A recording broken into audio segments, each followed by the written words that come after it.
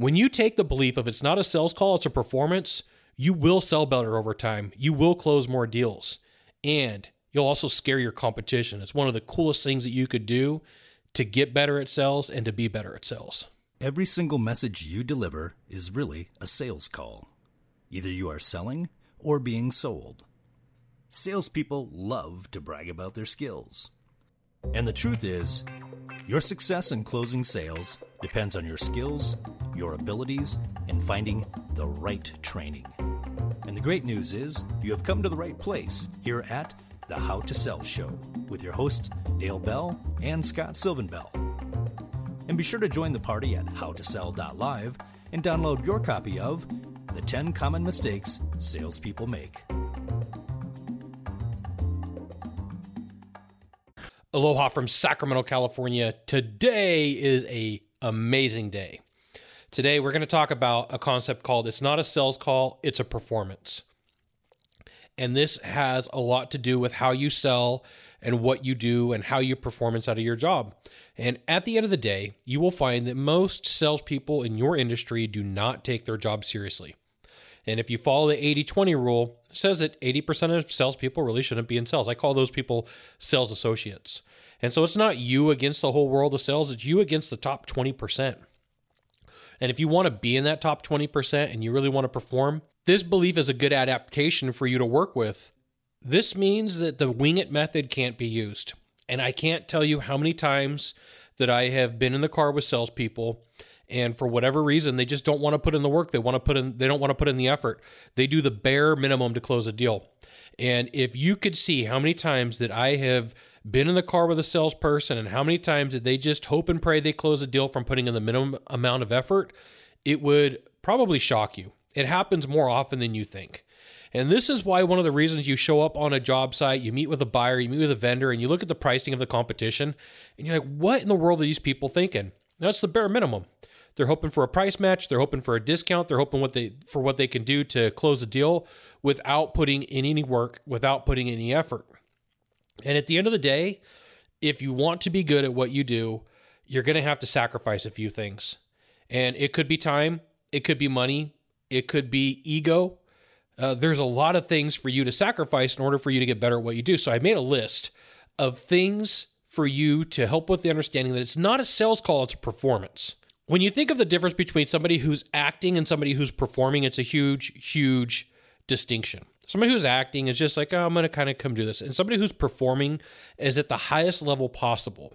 So this means you're probably going to need sales training or sales coaching. This means that you're going to have to put some time aside and give up a few things in order to make this happen. It could be that it happens the first thing in the morning. It could be that it happens late in the afternoon. It could be that it happens in the evening. It could be that it happens on the weekend. And within this, you're going to have to role play. You're going to have to be uncomfortable. There's a lot of times where people will say, hey, Scott, I really want to work with you. And I say, okay, like, here's what the schedule is, and here's what we're going to do, and here's how we're going to make this happen. And they go, role play? I really don't want to role play. I'm like, hey, it's not a sales call, it's a performance. And if you want to perform, you have to be at the top of your game. I need to know what you're doing, and I need to see that you're having constant improvement. And the only way that I can validate that is to see what you're doing. And some people will go, well, you know what? This isn't for me.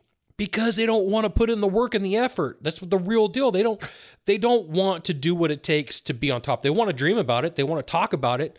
They want to say that they're a closer. But at the end of the day, you're going to find that the top people are willing to put in the work and the effort. And this may be that you have to pay for your own coaching, your own mentoring, your own training, your own courses. You can't wait for somebody else to pay for it. And I see this happen so often where people are like, well, the company hasn't paid for it for me.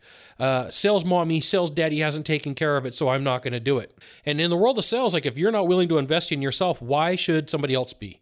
Why should somebody else invest in your future? And this is a way that companies look at it. Sometimes I'll sit down with business owners and like, Scott, the last couple of times that we've invested in sales, the salespeople haven't done anything with it. They don't really have any skin in the game. And we don't know if we want to invest this much money into what needs to be done. This is a real deal conversation. So think about this. If you're waiting on the sidelines going, hey, sales mama, hey, sales daddy, will you pay for my sales training? And they're like, we're going to wait a little bit. Like you're out in the cold. Everybody else is selling circles around you because you're not willing to invest in yourself. Part of this is being willing to look dumb. Be willing to look silly. And when you're dealing with a coach, when you're dealing with a mentor, there's going to be times where like, that's wrong, you got to do it again. That's wrong, you got to do it again. In 2006, 2007, I got a good friend, Chris Shaw, and I trained him how to be a top heating and air conditioning technician. And he was the top guy in the United States for, I want to say 8 or 9 years. And he would tell me stories. He's like, Scott, I hated working with you first thing in the morning because you made me do stuff over and over and over again. And I couldn't recognize the difference, but I could see it out in the field. When I was doing the role play, I couldn't see it. And that's part of the problem. Like, you don't have the same view that a coach or that a mentor does. And I think about that when I go through my own coaching and my own training. When I get frustrated, I think of my friend Chris, and I'm like, hey, Chris told me the same thing. He hated working out with me in the morning, but he got to be the best in the United States at what he did. He was the top guy for a long time that everybody was trying to take down. Admit you don't know everything. I don't know everything. I know a ton, but I don't know everything, and I'm willing to learn. Everywhere that I go, if I'm going to a class, I'm taking a brand new notebook. If I don't have my notebook, I've got my computer. If I don't have my computer, I got my cell phone and I got a Bluetooth keyboard. I'm willing to take notes, and I'm willing to admit I don't know everything. I'm deep into this when it comes to my investment for time, effort, energy, and money. I'm still willing to say I don't know everything, and I'm always looking for that aha moment. I'm still taking classes today. I've got 4 hours of content that I got to go through for this week, and then another 4 on Friday. Be willing to fail in the classroom. Be willing to say, hey, look, you know what? I'm going to suck inside of the classroom and I'm not going to be good in the classroom. But what I will do is I'll be better out in the field. I'll be better at what I do. I shoot a ton of YouTube videos, and Mr. Beast is a really well-known YouTuber. And he put out a tweet recently that says, if you want to get better at shooting YouTube videos, then what you do is you film 100 videos and you look to improve each one of them by a few percentage points. This is the same thing that happens inside of a sales call. You look for your ways to improve by a couple of percentage points in each call that you go to, and it does help you out over time. And, sometimes people will say, well, I want to see straight line math, meaning if I put in the work and the effort right now, I want to see immediate results. And sometimes that doesn't happen. Sometimes you hit the wall. Sometimes you're like, this just doesn't make sense to me. This isn't working. You got to go back to the drawing board. You got to go back to coaching. You got to go back to training and say, hey, look, I put it into effort and it didn't happen. And the coach or the mentor is going to say, tell me what you did. Tell me what you said. A good coach and a good mentor isn't going to diagnose what's going on. They're going to say, tell me what you did, so that, you can give them the description of what happened. Now, you have to tell them what really happened. There's a lot of times where I'll coach people, and in the classroom, they can tell me everything that they need to do, but out in the field, they're not doing it. So sometimes they sandbag, and sandbag means they don't give their real performance. I will work with a salesperson in the classroom. They will get 100% of what needs to be done and the content and the delivery in the classroom, but when out in the field, they don't use it. So if you're going to go to a coach and a mentor and say, this isn't working, gosh darn it, you better be doing what they're teaching you out in the field. If you're just doing it in the room, if you're just doing it on the video session, it's not going to help you. And I look at the world of sales. It's not a sales call. It's a performance. It's constant and never-ending improvement. CANI, that's an abbreviation, or Kaizen is what the Japanese call it. If you take the belief that you're always constantly looking for a little bit of lift, you're always looking for a little bit of improvement or a lot of improvement, you're going to find that things happen over time, but there's a lot of frustration, anger, hurt that happens in this development. And this is why people bounce out, is all of the emotional things that go along with it. It's frustrating to have somebody say, do it again. It hurts to say that sucked. I got to go over again. It's hard to say I lost a deal because I didn't do the job. A lot of times when you feel like you walk away from a job that I got rejected, a lot of times it's not rejection, it's regret because you didn't do what needed to be done. You do have to outwork the competition. I have a different perspective than other people because most of the time I do ride with salespeople, and I do get to see what they do right and what they do wrong.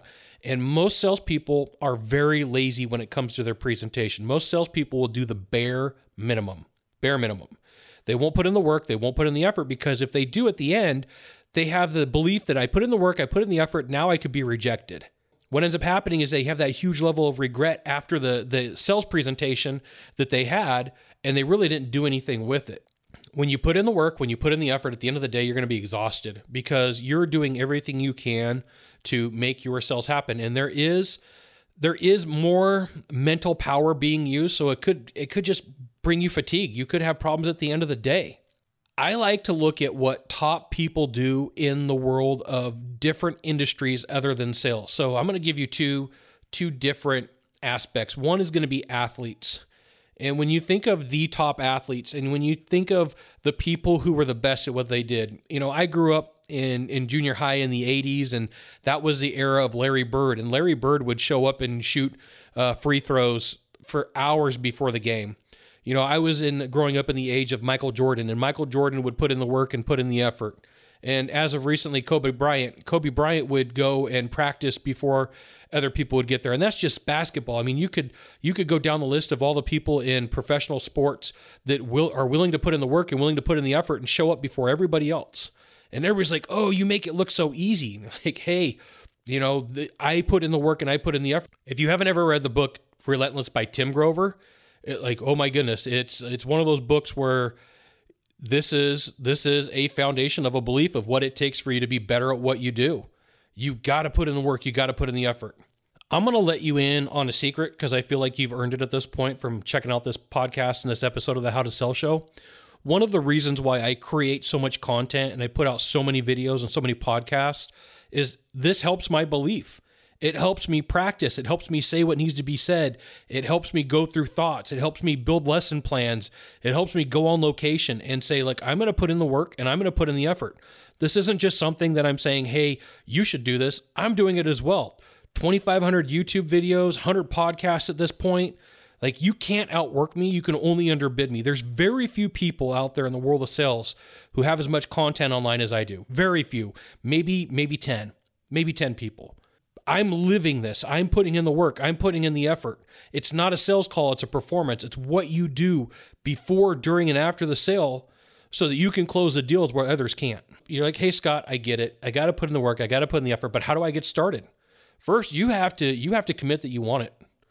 You have to say, I want this. And you got to know what you're getting into because it is hard work. It is hard effort. It is emotional. There are days where you're like, I am exhausted. I'm tired. I'm beat down. I feel like I've given it my all. And there's going to be times where even though you feel like you're giving it your all, that you don't close deals. That you look back and you're like, it seems like I'm spinning my wheels sometimes. I'm taking the coaching, I'm taking the mentoring, but I'm not just getting it. And sometimes that's what happens. It's not always immediate. So like, know what you're getting into by saying, hey, yes, I want this. Look for ways to outwork the competition. I'm going to give you the easiest one. Show up on time. Just show up. Half the people that you sell against are late to everything. That means they're late to the appointment. They're late for proposals. They're late for delivery. And just by you showing up on time, you beat a heck of a lot of people. Take notes. Take notes. Most salespeople, I have sat through so many sales presentations with struggling salespeople where we go through the discovery phase and they're sitting there and they're like, And buyers, you can see like the wheels are turning in their head. They're like, why are you putting me through the motions? I'm going to give you an example out of my life. I was in St. Louis at a really famous restaurant, and the servers there, they don't write down your order. I have food sensitivity to vinegar. It's not quite allergies, but food sensitivity. It's uncomfortable for me. And sometimes restaurants will cook steaks and food, and they'll coat it with vinegar, or they'll use some sort of topping that causes me problems. There was 20 people at our dinner table, and I ordered some ribeye, and the guy didn't write it down. And I'm like, dude, please tell me there is not vinegar or balsamic vinegar used to coat this steak because it will give me a lot of problems. And the guy was like, yeah, I promise, we're good. And in the back of my mind, I'm freaking out going, please tell me there's not balsamic vinegar or I'm going to be in a lot of problems.